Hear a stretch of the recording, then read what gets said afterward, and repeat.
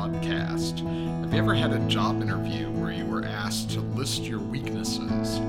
How did you respond? And did they help you get the job? Lead teacher Randy Pope continues the series, A Glorious Grace, Designs of Grace, with the second part of a message entitled Sustaining Grace, which covers 2 Corinthians chapters 11 and 12. For more information and to watch or hear other messages, please visit our website at perimeter.org. Thank you for joining us today. Let's pray, though. Let's now prepare for the giving of God's Word. Father in heaven, we now come to you, and we acknowledge you to be the giver of truth. And we're very thankful that we don't have to try to walk through life trying to figure life out without any information from you. I thank you for truth. Thank you for the fact that you gave us an inspired word. Thank you that you have kept it through these many, many years to be even as it was. Thank you for the hope that we have in truth and how truth transforms and sets us free. But we're going to ask for this today, that you would work through our minds so that our hearts may be changed. So give us understanding, particularly of this very important truth as we discuss today. So bless it, we pray, and we ask it in the great name of Christ our Savior. Amen. Last week, many of you were gone, holiday. I asked in the other service, I won't take time here, how many of you were not here over the last week for whatever reason. The number of people that raised their hands was incredible. So I know many of you did miss last week. So a little bit of review to catch you up, because this is a part 2 of a 2-week in a broader series called A Glorious Grace. It's a series on grace. We've been spending the last weeks talking about a specific segment of grace, and that is what we have been calling designs of grace. And we've talked about forgiving grace. We've talked about relational grace. Last week we started off by talking about the aspect of glorious grace that we're calling sustaining grace. So last week, an introduction just through the first of 3 realities found in the text that we're using. We're going to go a little further today. If you have your Bibles, turn to 2 Corinthians. Our text is the whole of 11 and 12, chapters 11 and 12 of 2 Corinthians. But if you were to ask me, what is the heart of the text, I would push you down to 2 verses, though we'll look at much more than 2 verses. We did last week. But these 2 verses, I think, drive us to the heart of what we want to take from this text. So here it is, 2 Corinthians 12, 9 and 10 reads like this, referring to God, and He, God, has said to me, my grace is sufficient for you, for power is perfected in weakness. Most gladly, therefore, I will rather boast about my weaknesses, that the power of Christ may dwell in me. Therefore, I am well content with weaknesses, with insults, with distresses, with persecutions, with difficulties, for Christ's sake. For when I am weak, then I am strong. Last week I said this is about as counterintuitive as teaching can be from God's Word. It really is. I mean, how many of us think of, hey, you know what, if I want sufficient grace, then you know what I need to be? I need to be weak. And you know, if I'm weak, I need to really boast in that. I need to be excited. I need to be thrilled about my weaknesses. I mean, that's crazy. We don't do that. You know what we do is we say, oh, I got a weakness. I wish I didn't have it, and therefore I don't want people to know I've got it, and I think I'll hide it, and I don't even think I'm going to say anything about this one, because if people think I'm weak, then they certainly won't know I'm strong, and I want people to think I'm strong. I want people to think I'm strong physically, so I don't want you to know if I got medical problems. I want you to think I'm strong mentally, so I don't want you to know where I'm kind of weak in my thinking. You know, I don't want you to think I'm emotionally weak, so I don't want you to know I'm depressed or I've even battled with depression. I mean, all that stuff, that's just for me, maybe a few inner circle, but nuh-uh, because certainly it's more important that I give the image of being strong. There couldn't be anything further from the truth, and we're going to see why. And we looked at part of it last week. Last week I was saying, hey, this is a game changer. I said, hey, I hope you young people will come, because this one is important for you. As much as any of us older folks, this is a time to get this great, important teaching. When I'm weak, then I'm strong. Power perfected in weakness. Now, the context, as I said last week, was a teaching by these super apostles. And when I say super apostles, they were claiming to be the tier one apostles of Jesus. They weren't even apostles. In fact, they're going to be identified in the text we looked at last week. We won't look at it again, but that these are deceitful workers of evil and so forth. But they're teaching something that J.I. Packer, at least, whether he originated the word, I don't know, probably not, but he defines as triumphalism. Here it is. I'll give you a definition of it. Triumphalism is this: the belief that God will save Christians not only from the punishment due them for their sin and the guilt associated, but also from all of this life's burdens, confusions, discouragements, defeats, pain, difficulty, diseases, and so forth. Now, here's the difference. Today, we have people, many Christians, that believe in triumphalism. You know that. If you've got any loved one, if you yourself has gone through a battle with cancer where it looked like you may lose your life, what do you hear? You hear from Christians who are wonderful Christians. They love the Lord. And they come and they say, hey, look, you know this, God will heal you. But here's two things that got to happen. You got to have faith, strong faith. And number two, because you have to believe. And number two, you have to confess any sin. Because if sin's in you right now, it won't happen. But if you cleanse yourself of sin and so forth. I mean, he'll come so far and say, let me tell you, God spoke to me about your health. And let me tell you, this is what God's going to do. God's going to heal you. He told me that. I know that. You need to believe that. Now, here's the difference. The people in Paul's day were trying to get followers. They were very deceitful. They were not spiritual people. And they were using triumphalism in this way. They were saying, hey, let me tell you, God just gave me this revelation. God just gave me this vision. Let me tell you what he did. It was our version today of saying, hey, God spoke to me. And this is exactly what he said, and this is for sure what he's going to do. No, you can't say that. You may have sense. Hey, maybe I sense God may be speaking to me. Here's something I'd like to throw out at you. I want you to consider. But I mean, we don't know. There's no infallible word today. But these people were coming at him like, I got the answers, and we're the one. And by the way, you Corinthians, I know Paul, founded the church in his second journey, but I don't know if you understand this. Paul is not really one of us. He doesn't get revelations, and he doesn't get visions like we do. Well, the truth of it was, he did get revelations and visions, but Paul would never talk about them. He kind of kept quiet about those things. Now, Luke, who wrote Acts, on multiple occasions would refer to the visions or whatever of Paul that, okay, he would say, but Paul, you didn't hear that from. So they say, have you heard ever Paul talk about it? No, see, now he's not at our level. We are super. He may be an apostle, but we are super apostles. So here comes a dilemma. Now, Paul is trying to think, how do I write these people knowing what they're going through? And I certainly want to help them get away from this erroneous teaching of triumphalism. So he says, okay, I hate to do this, and I'm not doing this for me. I'm actually only doing this for you, but I do need to tell you about one revelation that I had and a vision. And he walks us through, and we read it and looked at it last week, where he, in the third person, pushing away as much of the uneasiness he had about talking about himself and what he could glory in, he said, well, I know this one who was captured into the third heavens and was given basically a tour of heaven, and he's the one. He's referring to himself. No sooner does he get through that, he flips and comes right back and starts talking about all of his challenges and problems. Well, I mean, do you want to follow somebody who's just hearing from God and everything's going great in their life? Or do you want to hear somebody who says, well, I'm not talking about what I've heard from God, and let me tell you, frankly, life is not very fun. It's real hard. In fact, when I became a Christian, life got a lot harder, and in fact, now that I'm a Christian, I'm getting stoned a lot, and I'm getting, young people, I'm talking about rocks, and just thought, need to clarify that one there. But I'm getting in all kind of trouble. I'm having this and this kind, and God's taking me through this issue and so forth.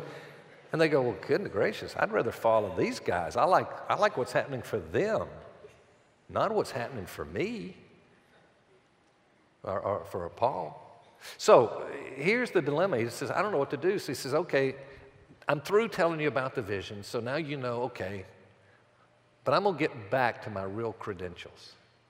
And my real credentials are what I'm going through that are hard. It's my suffering, it's my pain, it's my struggles. And he mentions one called the thorn in the flesh. So we studied about the thorn of the flesh last week. I hope you get the podcast. But we talked about the 6 or so things that many have identified it could be. Nobody knows. I think it's very smart. Nobody knows. We'd be saying, well, his thorn's not near as bad as my thorn. Yeah, it's easy for him, but not. So he doesn't identify what, but he says it's a pretty painful thorn. And this is what he says in the text, 2 Corinthians 12, 7 and 8. He says, and because of the surpassing greatness of the revelations, for this reason, to keep me from exalting myself, there was given me a thorn in the flesh, a messenger of Satan to buffet me, to keep me from exalting myself. Concerning this, I entreated the Lord 3 times that it might depart from me. And we studied that and the thorn, and the importance of thorns and so forth. Now, having done that, we did discuss too, who gave the thorn. Was it God or was it Satan? And I hope that you would agree in conclusion it's a both and. It's not an either or. And we walked through the theology of where our suffering and pain comes from. Now, then we spent our time in the first point. And the first point, I'm not going to go through any of the teaching. I'll just give you the heading. You can go back if you'd like to go further into this. But for the Christian, life struggles should at least be viewed as credentials of spiritual legitimacy. Now, we're going to move to points number 2 and number 3. The problem with ending in point 1 is we end at a place that will lead us to a conclusion that is inaccurate. What we do is we'd say, oh, yeah, you know, I really think this triumphalism, that's bad stuff, and I want to stay away from that, and that'd be good. And then we'd say, well, you know, at the same time, I really understand that God can use these bad things in my life for my good, that's, you know, and probably I ought to be content. I ought to be content in my suffering. And many of us would hear that and say, wow, what a great Christian that can do that, can be content in their suffering. Folks, it's not halfway there. Wait to point 3, but we got to walk through 2 first to get there. But in point number 3, the reality that we're going to look at is, oh, no. You haven't seen the half of it. Let's look at point 2 first. Point 2 says this: God's sustaining grace is sufficient for whatever suffering a believer experiences. Verse 9, very beginning of it, review it. It says, but he said to me, my grace is sufficient for you. Now, do you realize that he did not ask? He did not ask for grace. He asked for the thorn to be removed. Well, he doesn't understand the greatness of suffering and trial and pain. Oh no, he knows the beauty of it. You got to understand this. It's not wrong to ask God to take away the pain and suffering that we're going through. I pray with people a lot. Pray for my own self. Oh God, please don't let this, and oh, keep me from this, and oh God, deliver them from that, and would you take this away? Oh, there's nothing wrong with that at all. But he does not ask for grace. I'm going to suggest to you that the reason he is not asking for grace is he knows that grace is his. He knows he has sufficient grace. And at the same time, he's going to ask, and the Lord says, make your request known to me. And he makes his request. 3 times he beseeches the Lord. Why just 3? Don't know, but at some point, obviously, he realized, taking this away is not what God desires. Use the thorn. Instead of thinking of a bush thorn, think of a splinter. And maybe a deep, big splinter gets in the hand, and it gets infected very quickly, and all of a sudden you're throbbing and you can't do anything. You say, oh God, I've got to do such and such for you, and I'm about to do so and so, but with this hand hurting the way it is, I can't think about what I'm doing. It's just hurting so bad. God, please take it away. Please take it away. Please take it away. And over time, he says, you know what? God's not going to take this away. I just sense that's not what he wants. Now, I got two options now. I got to say, then I've got to figure out how to make life work with my pain and my suffering, whatever the issue might be. I have got to figure out life, and I'm going to find a way deep within. I will find a way to do it. I'll get there. Or I've got to say, I need help. And I need to take hold of this and figure out what this thing means. I'll put it this way. You really have two options. You have the option of triumphalism and say, okay, I'm going to believe it, and I'll pray, and I'll do whatever I have to do to get rid of my sin, and I'll fight to get the faith that I need, and God's going to do that for me. That's a spiritual approach, kind of a spiritualized approach to I'm taking this on, and I will work with it. I don't care what. I got to fight, and I'll get rid of this problem. And I'll go down swinging. If I can't get rid of the problem, I'm not accepting it. I'm going to fight it and fight it and fight it and fight it.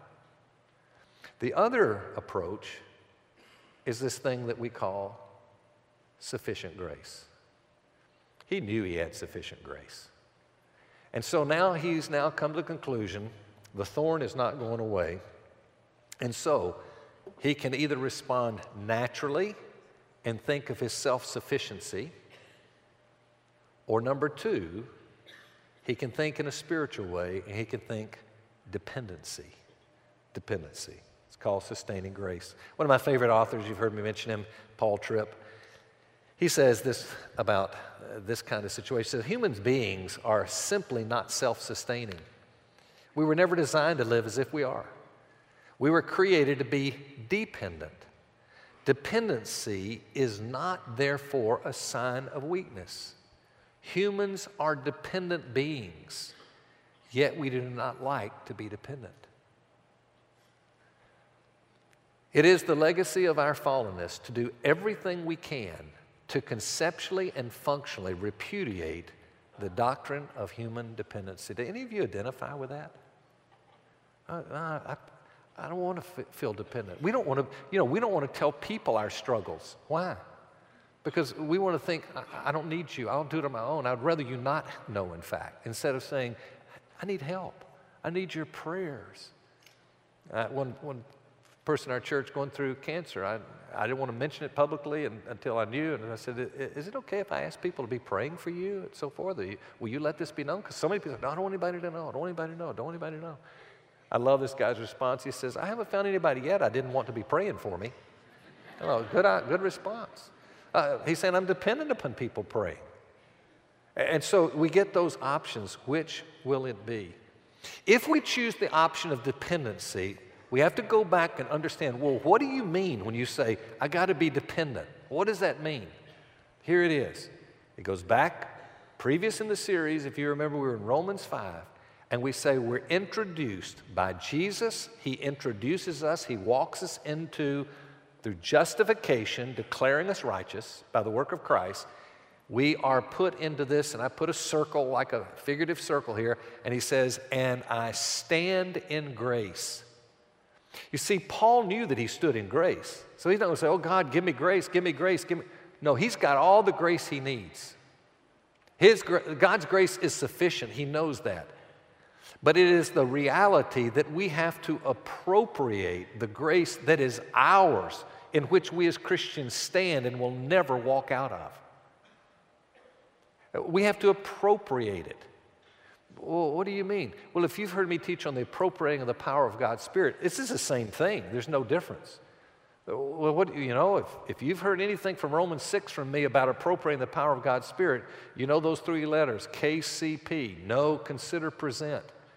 It starts with what you know. All right, I have to know the reality now of my dependency upon Jesus. I have to do that. I have to depend upon His will for my life. These don't feel good. I'm naturally wanting to be independent, but I need to be dependent upon you. And so I'm going to ask you, Lord, would you allow me to know what I'm supposed to know as truth? Well, how are you going to know what's truth if you don't sit under the preaching of the Word, you don't read the Bible, you're not prayerfully talking to the Lord about it? No, very important. Those are called the means of grace. So we're in this grace in which we stand. How do we get that into our hearts and lives? There's a sense in which, well, it's just you appropriate it. You know, and then you consider. What is consider? Well, you take thought of what you know, but you often forget. In other words, you keep thinking about it. You think about it. You think about it. You think about it. You consider the implications of it. You consider it. You consider it. You consider it. And then there's the presentation where you say, I present my very being to God. It's that surrender where as we stand in grace, we submit and say, God, I'm going to trust you. I don't feel it now, but I'm going to trust you that your plan for me, which is not my plan for me, it is a good plan, and I will accept it. It takes us to the third and the final truth. The third truth is the one I think that we now take the next big step, and it becomes the aha. It reads like this. Because of sustaining grace, God's power is made perfect through the weakness that we experience. 2 Corinthians chapter 12, the end of verse 9 again, and then verse 10, it says, I would rather boast most gladly, note that word, gladly, of my weaknesses, in order that the power of Christ, note those words, and then these words, may dwell with me. I'm going to come back to these. One last word, no, two last things I'm going to note. Therefore, I am content. Note the word content. It is a very poor translation, in my opinion. We'll get to that. I am content with weaknesses, insults, hardships, persecutions, and constraints. And the last thing, for the sake of Christ, note that. For when I'm weak, then I am strong. Now, this whole idea of content, I said it's a poor translation, verse 10. The ESV, which is very good, the NAS that I often use, they're great translations, but I think they miss it here. The NIV uses a totally different word.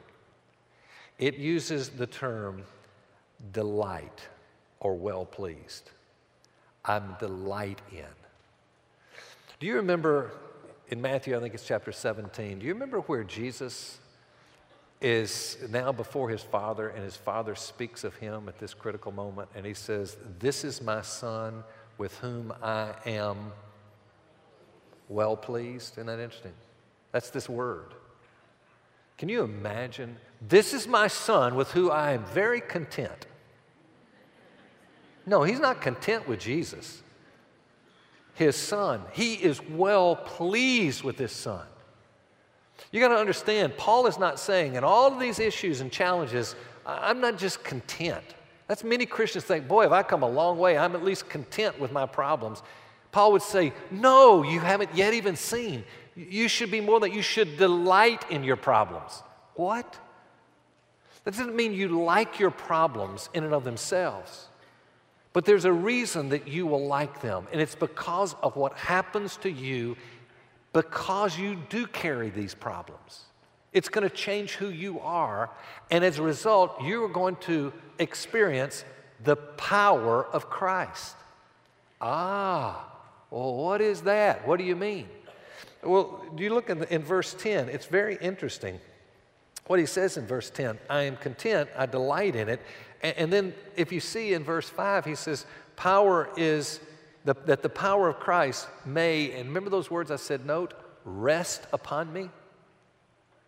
It's very interesting. Many commentators would agree on this, that this is almost certainly pointing you back to the Shekinah glory that would rest upon the people of God.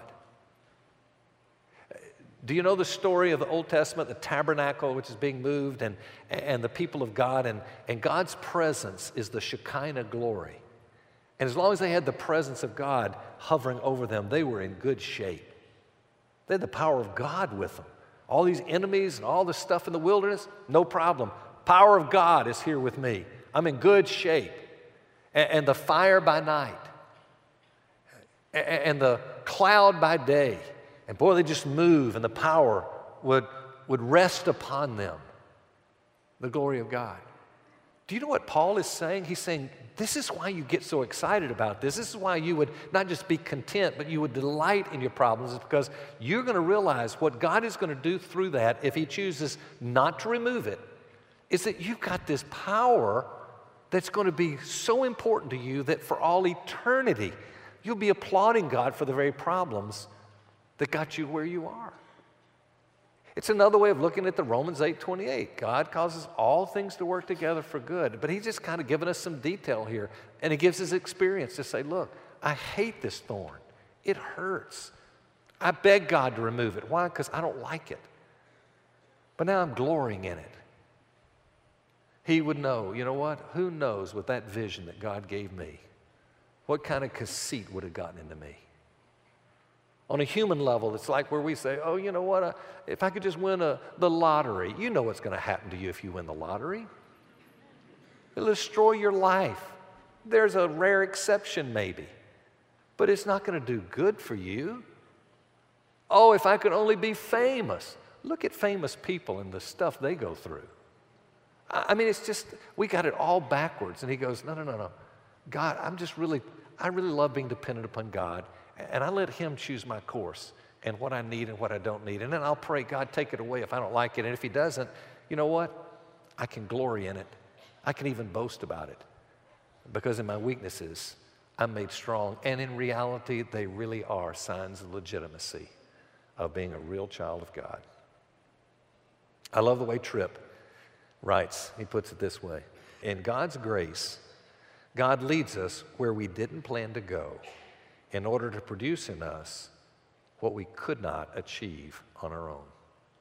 So last week I closed and I said, well, we're talking about, why not just be able to tell about your weaknesses? I said, well, I'll tell you mine.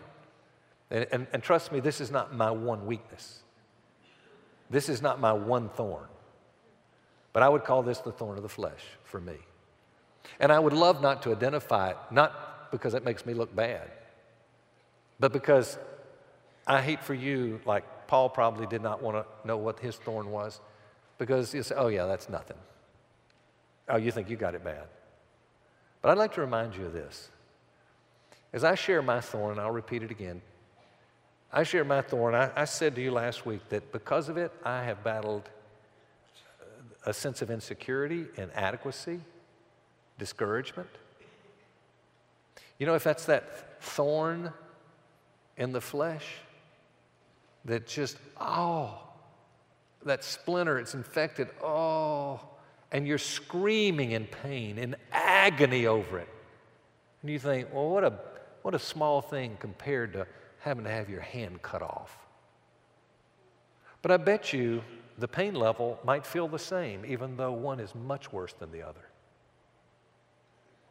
The issue is, does something in your life bring you a sense of inadequacy? Is there something in your life that makes you feel insecure? That makes you discouraged a lot? That seems to, in your mind, hinder you from getting where you could best serve the Lord or live life in a better way? I shared my issue is my memory. It's not an old age thing for me. It may get amplified, but it's been there forever. Since I was a little kid, I could make good grades. I could do this, that, and the other. But let me tell you, battling it, discouraged, I wouldn't go to this, I wouldn't do this, I'd make sure this is, I can't do that because, and I'll put it this way. Just yesterday or the day before, I forget. Hey, you applaud me that I can even remember this, okay? Carol and I were talking. Carol said something about when we went on our 40th anniversary. Now, you know I'm not so old that couldn't be fairly recently, right? That was less than 2 years ago. And she mentioned when we went to such and so in Florida and so forth. I sat there and I said, Carol, I don't remember that. I don't remember it. I remember we went. But if you ask me, where did we stay? What city did we go to? What was the condo we stayed in? I won't remember that. I lose as quick as I get out. I go, what was that?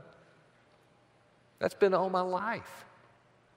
By the way, I don't really desire for you to tell me that you have the same problem. But there got to be at least 100 already people in this church that have that problem that have told me about it. You go, I felt so good when you told me that. So I'm glad you're glorying in my problems. You're supposed to glory in your own. But no, the point is, oh, really? Really? I didn't know. Oh, it's people have told me stories of what it's done to them and how they feel this and they couldn't do that. And they say, and they go, I never thought you had that. I said, yeah, I covered it well, haven't I? Well, why not tell you? I don't care. You can know that. But you know where it's really got me is in ministry. That was my big deal. I'm in ministry, and all my peers, they're so different in what they remember, and they can read this, and they can remember this, and they got this, and they don't have to research it again, and they don't have to do this and that and other. And I go, well, God, I can't preach. I can't do this kind of stuff. And on the 24th, I'm going to take you to the full story when I share here in the morning of the 24th. But I'm telling you, it's just been enough to hinder me to where I say, God, when you let me quit preaching, when you want me to quit, I'm ready, because I'll share more of that. But the point is, it's something that has brought me challenge. And now, I promise you, this is really true. I know up here, I see it, and it gets down to my belief system. And sometimes I even find myself saying, yeah, that's so good. Not often enough. But I see how thankful I am for this problem.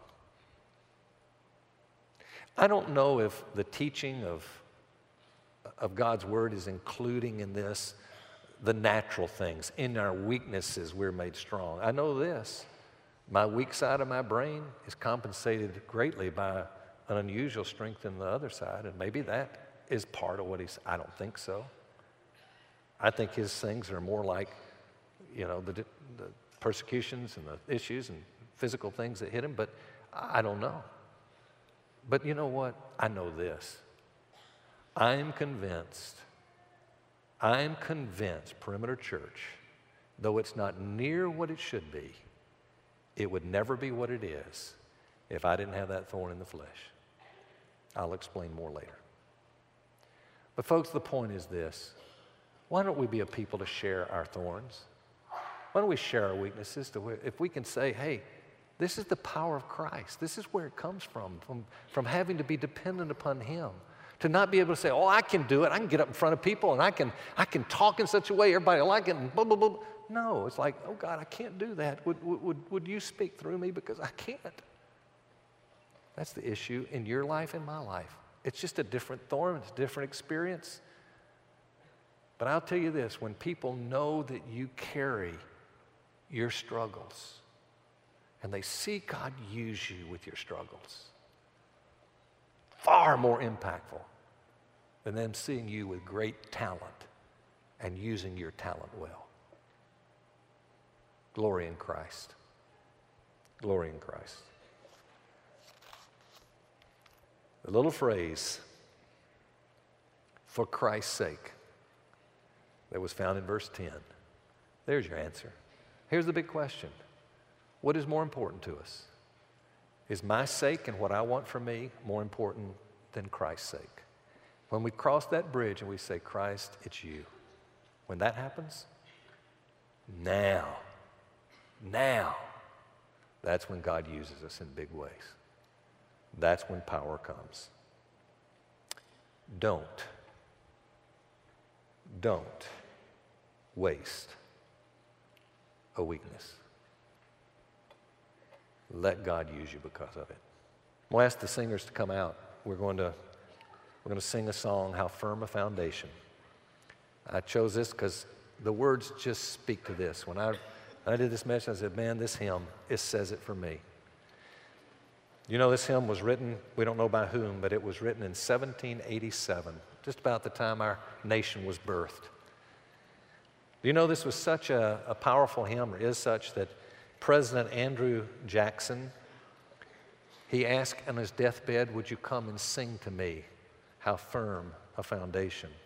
President Woodrow Wilson, at his funeral, he had asked that it would be sung at his funeral. Theodore Roosevelt claimed it was his favorite hymn. There's a reason men of this caliber would say these words. They speak. Let's stand. Let's sing it together.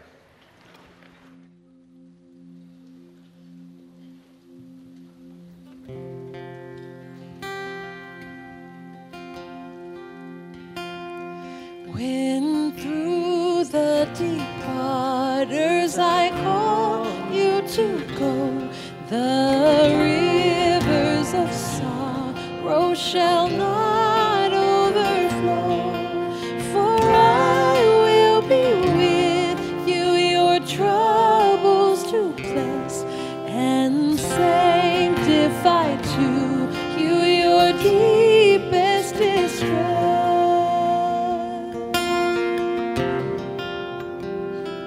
When through fiery trials your pathway shall lie, my great source of sufficient shall be your supply. The flame shall not hurt you, I only design your dross to consume and your gold to refine.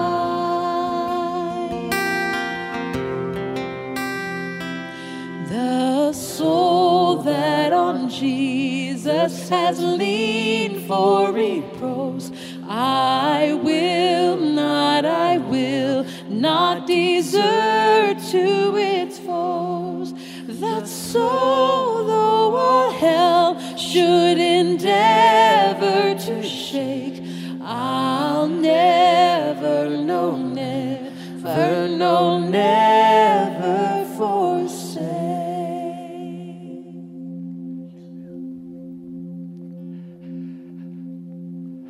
Heavenly Father, Lord, we would fall in a moment if you did not hold us. Lord, there is no strength in us. There is no power in us. There is no ability in us that can be of any value or of any worth that will last if you, in your sufficiency and your power and your grace and your mercy, if you did not uphold us with your righteous right hand. And Lord, even if all hell would endeavor to shake, if Satan himself said, this one I will destroy, he cannot thwart you. And Lord, we rejoice that we are in your hands. In Jesus' name, amen. You've been listening to the Perimeter Church podcast. Perimeter Church is located at the corner of Highway 141 and Old Alabama Road in Johns Creek, Georgia. Please visit our website at www.perimeter.org for more information, to give us your feedback, and find other messages from our teaching team. Thanks for making this podcast a part of your day.